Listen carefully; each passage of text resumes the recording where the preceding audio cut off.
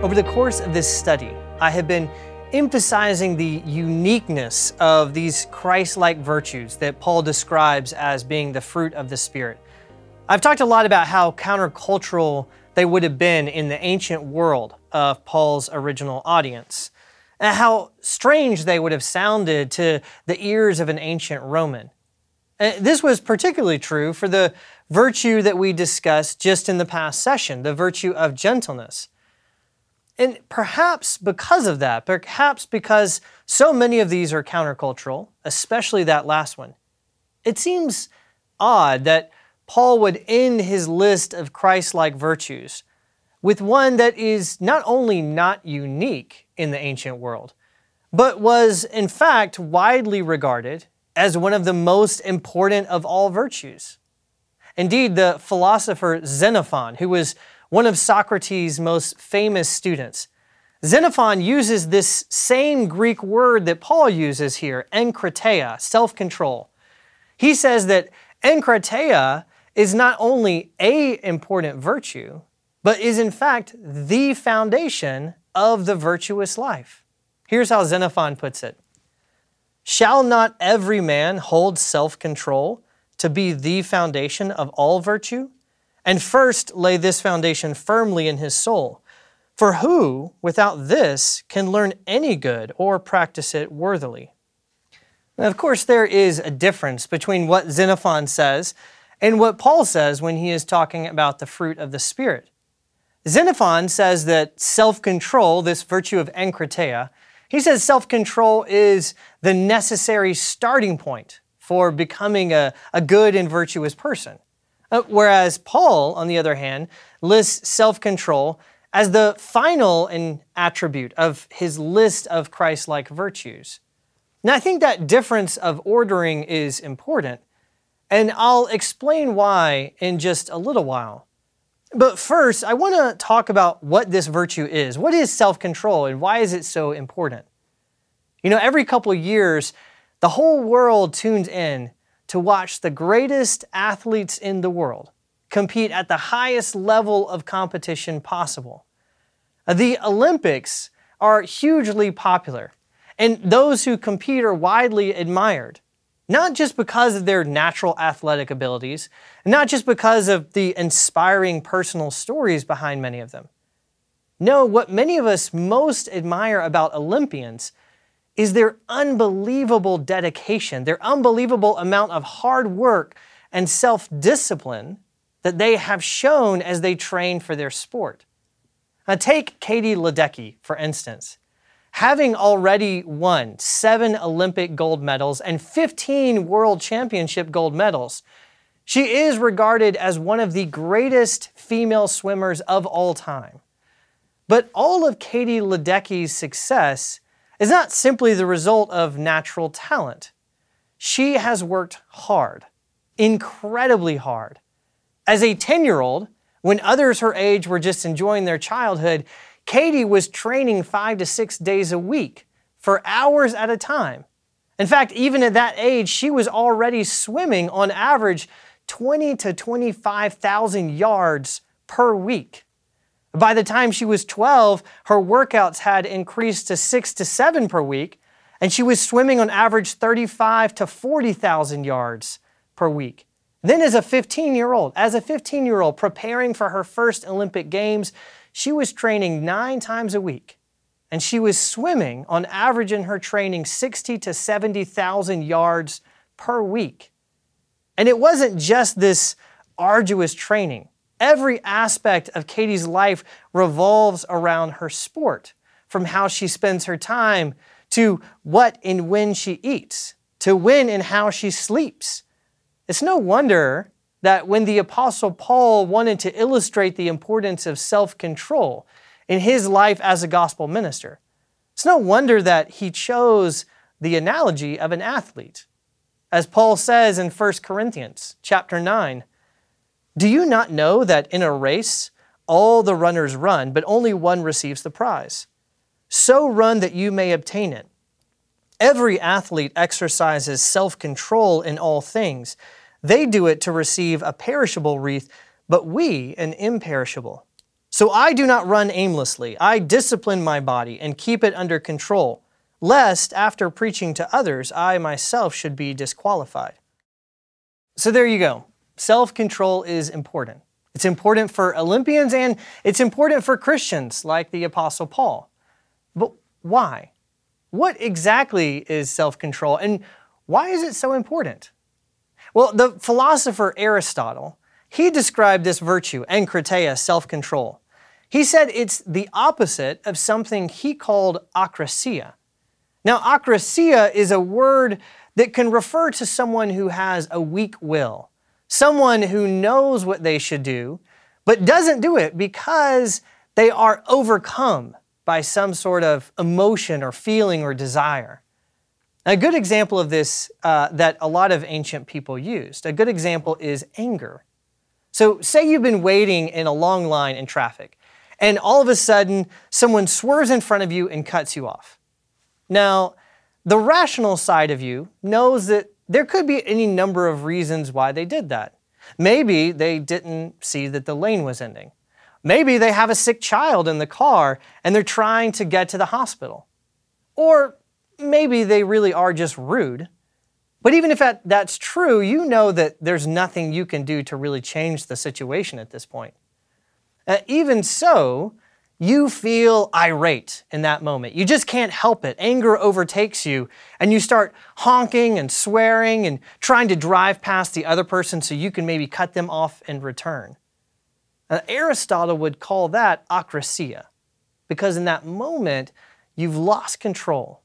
Your anger has overtaken you, and you're no longer doing what you know you should do. You're not acting wisely, even though you know what you should do.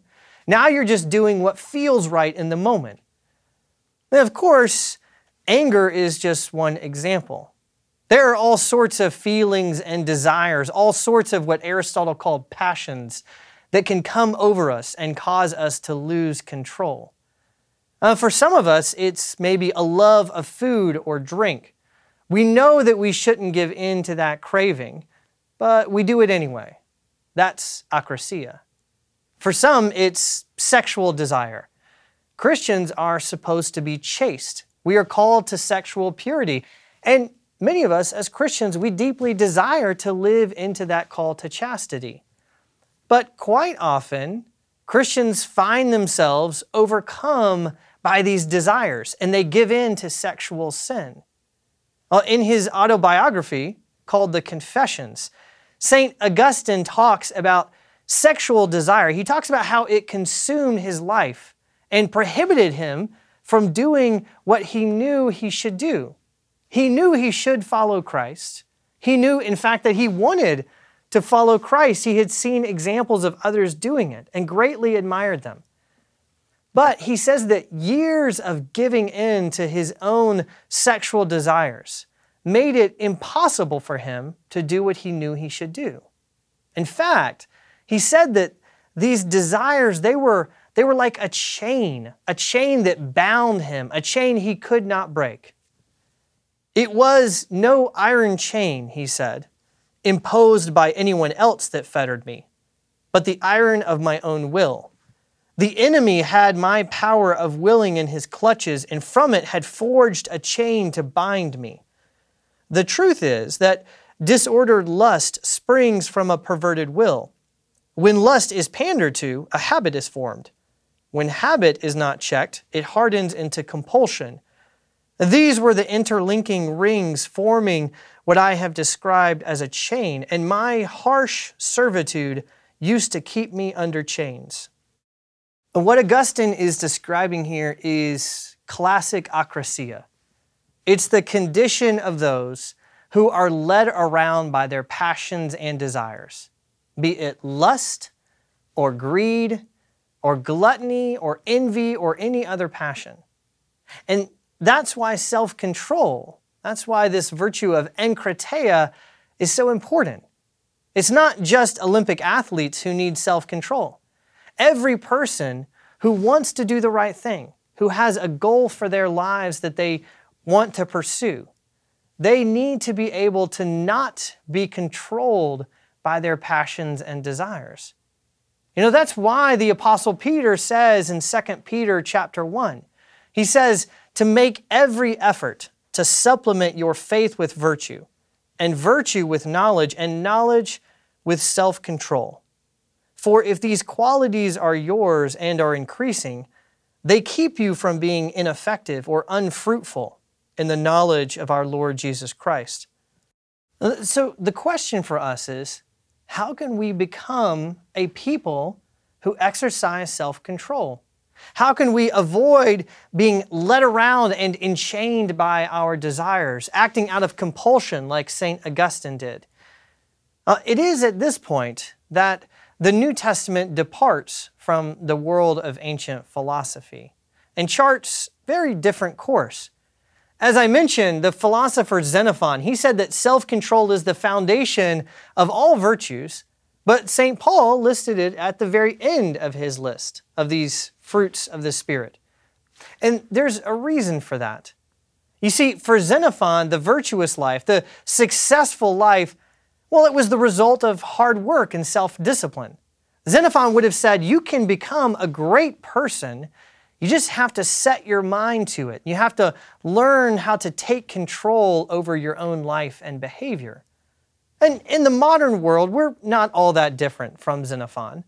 We too think that attaining greatness is often a matter of taking control of your life, having a strong will, not letting others keep you down, doing whatever it takes to succeed. Like Katie Ledecky. She determined to swim 25,000 yards a week as a 10-year-old, and look where she ended up. But the New Testament says something very different. The New Testament doesn't say that you can become like Jesus if you just buckle down and get to work and discipline yourself. No, it says that the only way to become like Jesus is if the Holy Spirit actually takes control of your life and reshapes how you think and what you want and how you behave. That's why in Romans chapter 8, that's why when Paul talks about those who walk according to the flesh, those who are controlled by their sinful desires, those who have that vice of akrasia, he doesn't contrast them with people who control themselves. Paul doesn't say that rather than walking according to the flesh, we should walk according to the strength of our own self-will. No, what does he say? For God has done what the law, weakened by the flesh, could not do. By sending his own Son in the likeness of sinful flesh, and for sin, he condemned sin in the flesh, in order that the righteous requirement of the law might be fulfilled in us who walk not according to the flesh, but according to the Spirit. So the opposite of akrasia, for Paul, it's not really self-control, as it was for Xenophon and Aristotle. It's being controlled by the Spirit. Instead of being led around by our passions and desires, Paul says, we should be led around by the Spirit of God. And that's why he lists this virtue of enkrateia, self-control, or what's sometimes translated continence. That's why he lists it at the very end of his description of the fruit of the Spirit. It's why he doesn't do what Xenophon did and say that this is the foundation of all the virtues. Because for Paul, self-control isn't something you and I can attain through our own hard work and discipline. Self-control, not being controlled by our desires, that's something that comes as a result of the Holy Spirit's work in making us more and more like Jesus. And yet, even with all of that said, both Paul and Peter still urge us to cultivate self-control. Don't be controlled by your anger or your lust or your greed or your vanity or any other passion. Why? Well, because when those things control your life, it becomes impossible for you to be a person of love and joy and peace and patience and kindness and faithfulness, goodness, gentleness. Well, so what then should we do? How can we cultivate this quality of self-control if it's a gift of the Holy Spirit?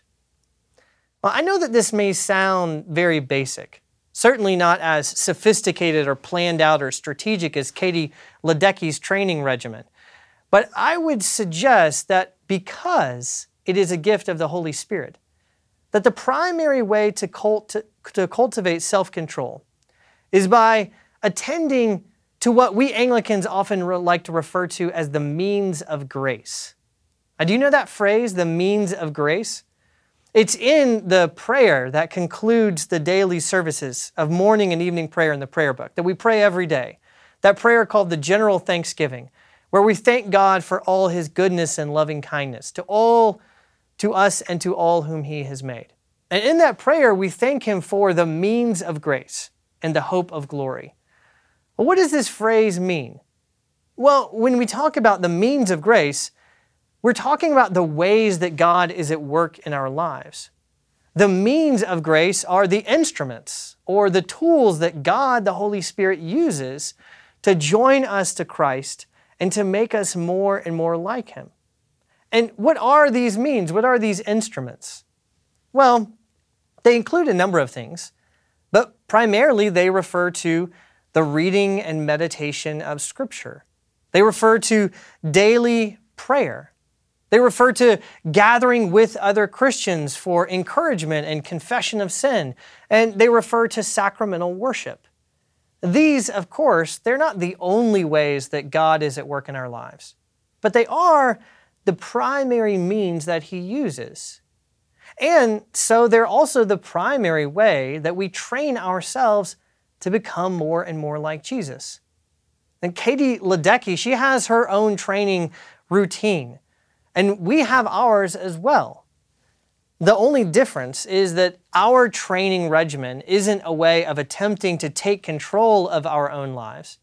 Our training regimen is a way of allowing the Holy Spirit, making space for the Holy Spirit to work in our lives, to make us more and more like Jesus for the sake of the world. And that's why we continue to read and study Scripture. That's why we persevere in prayer. It's why we meet for worship. It's why we come together in small groups, because these are all means of grace. They are tools that the Holy Spirit uses. They are our training regimen. And as we continue in them, day after day, and week after week, and year after year, we will come to find that we have more love, more joy, more peace, more patience, more kindness, more goodness, more faithfulness, more gentleness, and more self-control than we did before.